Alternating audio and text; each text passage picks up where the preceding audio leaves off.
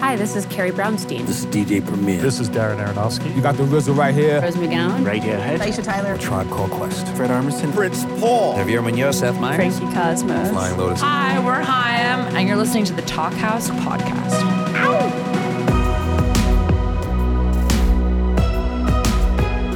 Hello and welcome to the Talkhouse Podcast. I'm executive editor Josh Modell, and we've got a great episode for you this week. A veteran singer-songwriter in conversation with a guy who's just starting out on what promises to be an incredible career.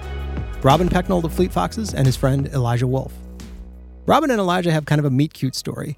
Elijah was working at the legendary Crandall guitar shop in New York when Pecknold came in, and Elijah happened to be listening to a band called Holy Hive, which features mutual friends of theirs. The two struck up a friendship of their own and shared music with each other over the course of the pandemic. Pecknold was secretly working on the first Fleet Foxes album in 3 years, and Wolf had been writing and recording his upcoming debut album. The Fleet Foxes record, the excellent Shore, was surprise released in September of 2020, and Elijah's record, Better Lighting, will be out February 26th of 2021. Take a listen to a little bit of Like This Anymore from Elijah's debut.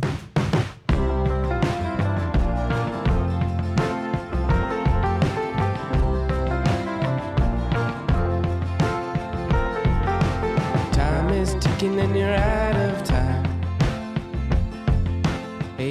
You can see why these two might get along, given their propensity for intimate, well-crafted songs.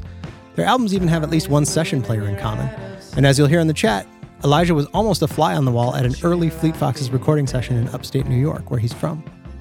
It's a great chat between a guy who's got some records under his belt and a fan/friend who's got infinite promise. Shore was one of 2020's best albums, and I think Elijah's Better Lighting will be making plenty of year-end lists in 2021.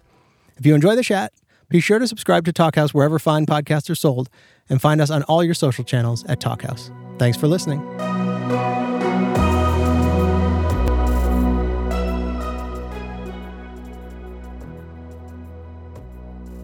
So what's up, man? Not much.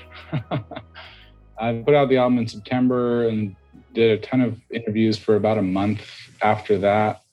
And I've been kind of crashing since then, just looking forward to some downtime now, December, trying to figure out if I'm going to try and be closer to family or if I'm going to stay put in the city.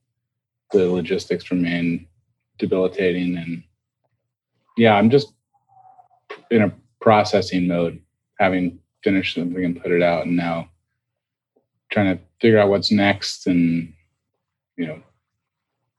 see what happens. How are you doing? Totally. I'm good, man. I mean, it's interesting because my record's not out yet. So I'm kind of in that like wave of doing stuff like this. It's starting. It's not going to be out for, a few more months. So it's kind of like the beginning process of all of this. And obviously, as you know, it's kind of weird doing from home, like this, doing Zoom interviews and stuff is kind of a strange experience. For sure. But yeah, I'm good. I'm fortunate because, I'm from New York. I've never lived in a different state. So I feel very comfortable here. I was going to ask you, your family, are they all in Washington? They're all in LA now, but we're from Seattle. So I'm kind of a lone wolf out here right now. Yeah. How's that feel? I'm a little sick of it. Yeah, is it weird? Yeah, I'm ready to be in the world a little more. Mm-hmm. Does that mean going back to LA or going out west? Maybe. I mean, I thought about going back to Seattle, but it's hard to think about moving right now without being able to go to a place and get the feel for it. Yeah, totally. It's weird. So when did you finish your album? I finished it. I started recording last fall, and then I went out on tour for a month with my buddy Fote to kind of help him out and just kind of get my mind off of the recording process. And then I flew back at the end of that and finished it sort of at the end of last year into this year. Yeah. You just finished yours, huh? Yeah. That's awesome. I love that. I know the one time that was possible to just finish something and put it out. I've always wanted to do that. I never liked that liminal phase between an album's completion and its release, that 4-month or 6-month or whatever it is, that holding pattern. I know that feeling. And so I'm who knows if it was a good decision ultimately, but like just to be able to do that one time has been killer. Man, I think it was. I spoke to a lot of people who just brought it up to me, not even knowing that, we have a friendship of any sort, of just people saying like, have you heard the new Fleet Foxes record? It's kind of saving me right now. Amazing. So I really think it was a good move, and it is one of the best records I've heard in a long time. So nice, man. Thanks, dude. That means a lot. Yeah, of course. You started it last fall, is that it? Yeah, I guess like you, last fall upstate. And I'd been writing for about a year before that. And it was pretty baked by February. And then there was a big delay because of COVID. And then I got a bunch more work done and finished it about a year after I started it. That's wild. I read your artist statement, which I thought was very cool and made me even understand the record even more. I was wondering, in April, you said the record was pretty much almost thrown out. Why is that after putting in all those months of work? It wasn't clear to me what the phase I was in April was that I had no lyrics done and I wasn't feeling in control of when and how they were happening. Mm.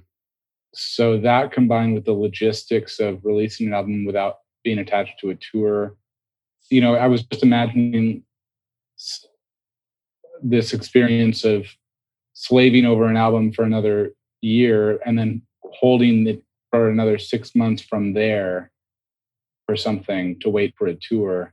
And that just seemed like such a quagmire that maybe it would be better. My psychology would be better served just by abandoning it. But ultimately I was able to finish everything I needed to finish and then just put it out. It was just that what's next phase in March, April, May, that everyone was in. I had that same exact feeling in March and April of like, yeah, is this it? Is this just it? I don't even know what I'm going to do with this record. I need to think about something else. I totally understand that. For sure. I'm a little bit back there now too. I'm thinking about writing songs, but I'm also yeah. I'm glad I had a whole album that was able to be far enough along that it was able to just be finished and released. Because now I'm back to feeling confused and what's the point of it? Totally. I feel you on that, man. Have you been able to, and I ask this for myself mostly because I have thoughts about it, but have you been able to write much music during the pandemic? Everything onshore at least kind of existed back in February. Uh-huh. At least the melody was there. If it wasn't fully recorded, there were bits and pieces of it that were lying around. Right. So my work during the pandemic was really just doing lyrics, recording vocals, and putting things together in a way that felt right. But I don't think I've written a single new thing, wholly new, musically since March. Right. That's interesting to hear. For myself, it was very similar. I mean, tasked with like finishing the record on my end, just in the sense of like orchestrating stuff with everyone. It was really hard for me to write music, and I felt like I had wasted time, especially during quarantine, when we were in full lockdown, of like, should I be writing up a storm? And I just wasn't able to. What really got me, especially recently, is exploring some of the Brazilian music that we talked about, especially Louis Bonfá. I've been listening to his playing like crazy and just at home practicing guitar and trying my best to understand his playing and the technical ability. Mm-hmm. That's really what I think I've spent most of my time doing during all this. I feel like I've been playing piano and a lot more and trying to get my sight reading back up to speed. Nice. And playing a little more classical guitar. With the Shore record, it was kind of one of the reasons I wanted to get it done and get it out was that it was kind of a product of the tour for the last Fleet Foxes record, where those were really long songs and they weren't really coming across live in the way that they weren't really made to be played live. So then the fun challenge became making songs that would be fun to play live and making an album that made sense for that kind of thing. Right. And so the whole idea of the record had to kind of shift. Circumstances shifted under the feet of it so much that I was like, I just need to finish this how I can, and then get centered in the present tense a little more somehow. Yeah. And I think I'm in that phase now of trying to just get centered as in 2020, 2021, and not be carrying a bunch of stuff from before. So yeah, I think that's part of why I haven't been able to write a song whole cloth from. I'm still just getting centered in this new world a little bit. Totally. Yeah. I mean, that's good to hear, honestly, as I have similar thoughts in, different ways, but it's good to hear that, I guess. But we can start a, encouragement group text or something. Yeah. When I was reading your artist statement, I thought it was so cool to read all of the different people who played on it, and also how you traveled all over to different studios. It's really what I was thinking for my record, because the last record I made was the first record I had ever made, which was like the most intensely solo experience of my life. Painfully so. It was just like me in a room with my laptop and my guitar and just every instrument I could overdub on there. And the subject matter was intensely personal. It was just kind of an intense experience. So for this record, I wanted to travel, hence the tour I went on between sessions. I wanted to work with as many contributors and collaborators as possible. Work with a producer for the first time, which I had never done, Sam Cohen. So reading about your record and just learning about how you recorded it through that artist statement was super cool for me. Mm-hmm. Cool. Yeah, it ended up being so fun and so rewarding and kind of a feeling of, finally got it right kind of a feeling. I think I've ended every other album with some kind of either a process-based frustration or a creative frustration that kind of fueled the next one. Mm-hmm. And with this one, but the process was super smooth and enjoyable. All the contributors were amazing. And I'm like happy enough with the result that I feel like, justified by the process. I don't know if it's how well it will do. I mean, I don't know how well any album does anymore, really, but reaching out to the people I reached out to, just finally having the courage to do that and having it pay off in that way was really gratifying for sure. In the lyrics and just sort of the whole being of the record, there is this, as I think you've described, celebration of life. You really feel it. It's awesome, man. And I don't think like one person can do it alone. I think one person can do most of it or at least form something. But I think to like fully encompass that feeling, you need those people. I think it's really cool. Yeah, I've been kind of, spinning my wheels with the record done, and I'm noticing that the thing I'm missing the most is the ability to just ask somebody to help me with a song or or yeah. be around people on a daily basis making a record. And yeah. And so I'm like, I should definitely get some more songs going just so I can be around people again, kind of, Yeah. It really does. It can be such a magnet and can be so fulfilling. Absolutely, man. Absolutely. After the last sessions that I had in the studio, I think of it all the time. It was just like the most freeing experience of my life. Similar to what you're saying, it just felt like it was so smooth. It's kind of a cool experience to have other people in the studio when you actually hit a groove and you guys are really all feeling it at the end, just to share in that experience. It's really something special. Yeah, for sure. Man, I was reading some book that had an excerpt from Into the Wild, and it was like happiness means nothing if not shared, or experience means nothing if not shared. And it's just I love that. Yeah, totally. It's just like that exact thing. We just got to find it how we can, I guess, in this Zoom world. Yeah. Totally. Do you miss touring, or is it a little bit of, are you happy to be home resting, or do you wish you were in like an intense touring schedule right now? I'm glad to not be in an intense touring schedule.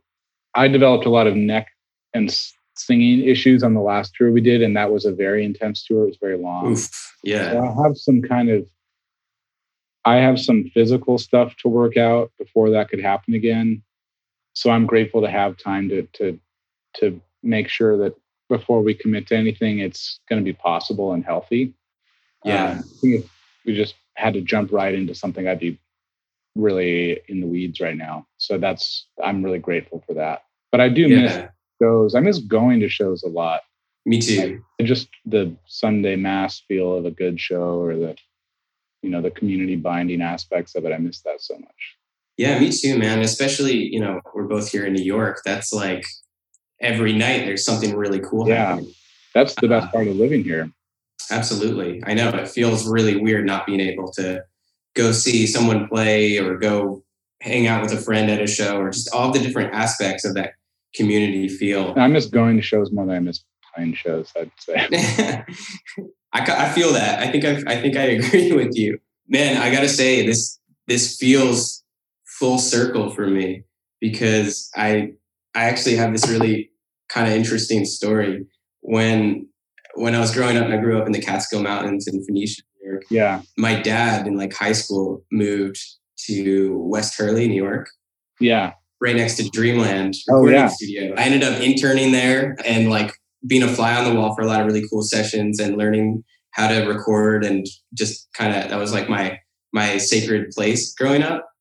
And you guys recorded Helplessness Blues there, or at least some of it. And there was a period where, I wasn't there for the sessions, but I would go over to my dad's house, and then we'd all sit outside and listen to you guys record it from down the hill. Nice. That's amazing. Yeah, it was literally right down the hill. It was like a little cabin right down at the bottom of that. Wow. That slope there. That's crazy. Yeah. So it feels full circle. That was kind of a wild session. I think that was like March 20, I guess 2010, 10 years ago. It was great. Yeah, that studio was amazing. Yeah. But I think it was a little premature. I feel like there were a bunch of sessions on that record that started before they should have. The songs weren't together, or stuff ended up getting redone. That's one reason I've started doing a lot more prep work than before recording starts, just so that you're not putting the cart before the horse. But we got a lot of great stuff done there, but a lot of stuff also got redone.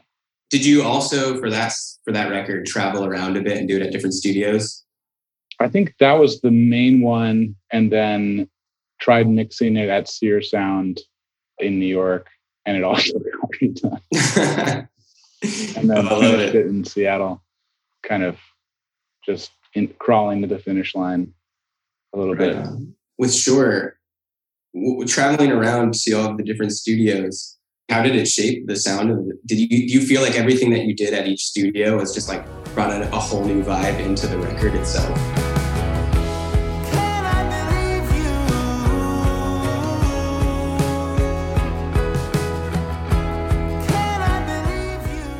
Yeah, for sure. Different studios brought different things. The Vox studio in LA, their instrument collection was just so insane that it was impossible to not use all of that stuff as much as I could. And just having access to weird things or weird sounds or interesting sounds. There are a few songs that are complex chord-wise or time signature-wise, but there's also a lot of stuff where it was really just down to making sure that the sounds were really interesting and the melodies were really strong, and not like, oh, there are 200 chords in this song, but just kind of an interesting, simple thing. And so having access to a ton of different guitars, ton of different keyboards, weird percussion things, that was all really serving the process, I think. And then Aaron Dessner's spot where we started recording, that was just a great place to kind of break ground, a beautiful spot upstate, and lucky to have that experience. And then Homer's studio in Long Island City, finishing it there in July, August was just the perfect, so small team, socially distanced, and just the energy of meeting new people and being at work again. Every studio definitely had an impact. I'm glad that was an option for a lot of the process. And I don't really know that I would ever set up my own studio, because I feel like being in different environments usually serves whatever album I'm working on. Yeah. I haven't transitioned into producing other people that much, or mixing, or, the stuff where you do need a day-to-day space to just like a functioning workspace. Right. Totally. There's a bit of a kind of, I'm still in this romantic phase of album making, but I mostly caught my interest because of what each studio seemed to really bring to the record, whether it be the instruments at Vox. I was reading through some of the owners and some of the different stuff that was there. It's so sick. I would love to play on a lot of that stuff. And then like the community aspect of Long Island City and the traveling to France. It's just like each one brings a whole nother energy to the record. And you can hear it. You can totally hear it. It's sick. For sure. Yeah. I mean, I think at this point, doing a fourth album of songs that are predominantly all written by me and all sung by me, there's a bit of a seeking variety in, either in the writing or in the who else is contributing or in the process. And as much around that, there being as much kind of variety around that core of my voice, I guess, that is keeping it valuable over the years, being this deep into it. I think one of my favorite parts of the record, by the way, I don't know if this was intentional or not, but a really beautiful moment, which is a very simple thing, at the beginning on Sunblind, when you give the nod to Berman, and then you hear that snare hit afterwards. The Josh, who is meant to play with Purple Mountains, and after you mentioned his name, it's almost like a nod to him. It's really personal. Every time I hear that, I feel it in my heart. That snare hit is really important to me. Totally, 100%. Yeah, I mean, like that song, just getting Josh on that song and also getting Homer on that song, because Homer played with, he did double drums with Richard Swift in the Arcs. So just having those like, thematic resonances between the subject matter of the song and then the people who are performing it was like really powerful to me. And I'm really grateful to those guys for playing on it. That's something that only someone like you would maybe notice, but that it's there for you to notice it is gratifying for sure. Immediately when you first sent me the record, that was the first takeaway. I was just like, yes, it's so beautiful. And also too, I mean, correct me if I'm wrong, but isn't that the first snare hit of the entire record? Yeah, totally. It's really cool. And yeah, again, like all of the different little hidden gems throughout the record, I know they're there, and it's really cool. It's funny working on records over a couple years, 3 years, whatever it is, and just those little Easter eggs that develop, or obsessing over something for so long that you start to see it a certain way and things mean certain things. Yeah. There's something about making albums that feels really special as opposed to just cranking out songs, or like when the album is kind of, I don't know. I'm trying to understand what's your album to you? What is an album to you? Oh my God, man. What a question. I think to me, it's just a piece of work. It's something it's a body of work that sort of encompasses a period of my life, or a period of my work in particular, sort of a reflection of my technical ability and also my influences, my interests and my emotions. And then it's kind of there in history, right? You kind of record it down and have it as a body of work. Mm-hmm. One thing I do need to get better at is getting too emotionally attached to the record. Yeah. Because I'm so hard on myself about needing to do better, just with everything, with music, with all aspects of music. So much like what you're saying about Sure, though, this is an experience where I don't feel that really. Cool. It was just such a good experience. All I want to do is make another record. What is it to you? What is a record to you? I think similar to what you're saying.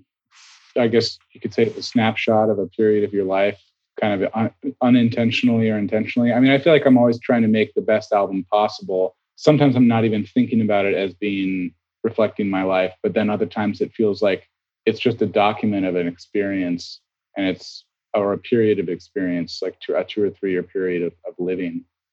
That the songs were written along the way, in that period, as a way of processing those, experiences, and then making the album itself is this kind of adventure that you're on a little bit.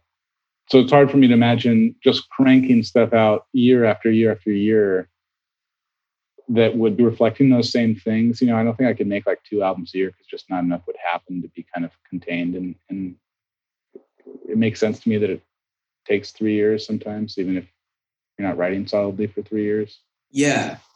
But I do feel like I want to be more productive, and I don't know, just trying to figure out the way to do that feels true to that way of seeing music as being both reflective of your life and also kind of guiding your life, but that doesn't feel arbitrary.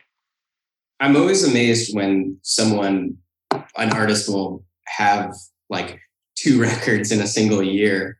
I think it's different for everyone. So it's hard for me to say what's right or wrong. Yeah, for sure. I need time to sit with it, with my ideas. I need them to form, for me, a song will go through so many different processes. There are different versions before it becomes what it is for an album.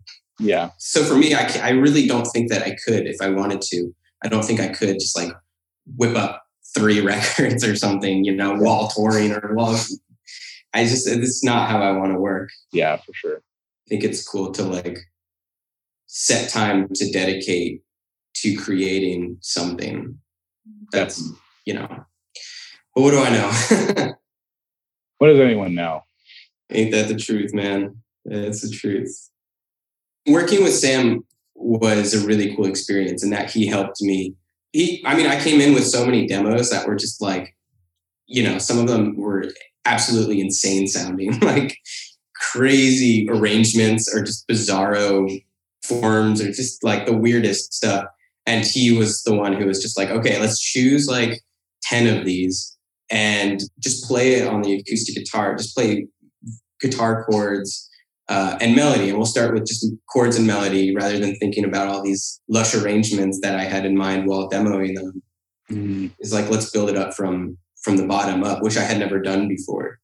And then from there, we were able to experiment with different textures and different soundscapes throughout the record and just using different timbres to reflect different emotions without using too much vocal power or whatever. Totally. Yeah, Sam is great. Yeah, it was a cool experience working with him. I really look forward to doing it again. And it has, COVID has completely changed what it means to be in New York as a musician, I feel like. You felt that? Absolutely. Yeah. Absolutely. Yeah. How would you say? Either a ton of people moving or just not having those community centers of like to be checking in with people. It's very strange. Sam is upstate, just started this, he's opening up a studio up there. And a lot of the people who were through that hall at his space, they're all upstate, which I totally understand. I'm from those mountains, so I get it. I dream of being up there all the time. I went upstate recently, probably a month or 2 ago. And I saw from a distance, I saw an old family friend. And she was like, wow, you must be so happy to be upstate. The energy must just, I hear it's so weird in New York. And I thought about that for a while, just about someone hearing about living in New York from afar and not coming here. My conclusion is that whereas it is weird that we can't have these places to come to or check in with each other or play music with each other, I think the energy is still here in New York. I really do feel it. I think that there's this sense of we have each other's back, which I've always felt living here. But there is a sense of community, but it's just kind of like ripped apart and from afar.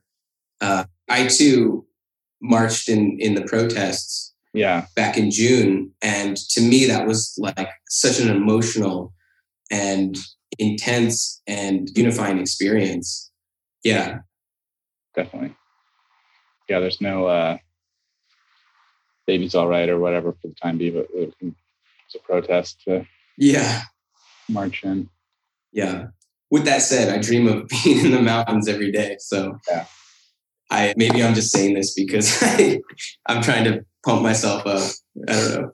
When you sent me the record the first time, I was I was sort of interested in the fact that there were no vocals on some of them, or you said that, you know, they were rough. Mm-hmm. And then to hear the next version and hear fully realized, incredibly beautiful and articulate lyrics, I was like, oh my God, this is such a cool process that I was so intrigued by. And then to read later on about your drives around upstate, I thought that was super cool.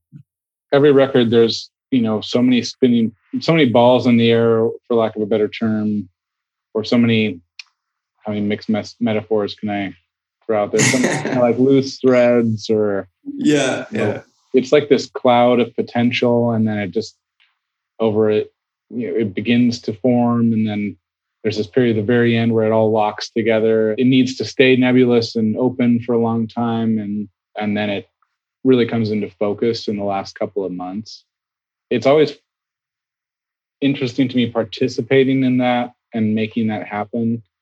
I keep coming back to like, what is an album? Like, why does it work this way? How does, you know, how do these, what are the subconscious processes guiding these things? And it's always, maybe there's 2 weeks between the roughs I sent you that didn't have vocals, and then and then in that 2 weeks, it all comes together and it all gets finished in this fever period, you know? Yeah. Totally. I get addicted to working that way a little bit. The kind of adventure of it, or the sprint, and the, you know, it's fun. Just listening to both versions of the record and just being inspired by it absolutely has made me think about how I want to make my next record. So I thank you for that. Yeah, it's been super helpful. As just, you know, this is my second record ever. So it's cool to get to see the experience from your eyes and talk to you about it. And it's super helpful for me, man. Awesome. That means a lot. Thank you, dude. Yeah, I mean it. And that's it. Robin Pecknold and Elijah Wolf in conversation for the Talkhouse podcast. Thanks to both of them so much for participating. Thanks to Kevin O'Connell for producing this week's episode. And as always, the Talkhouse theme is composed and performed by The Range. See you next week.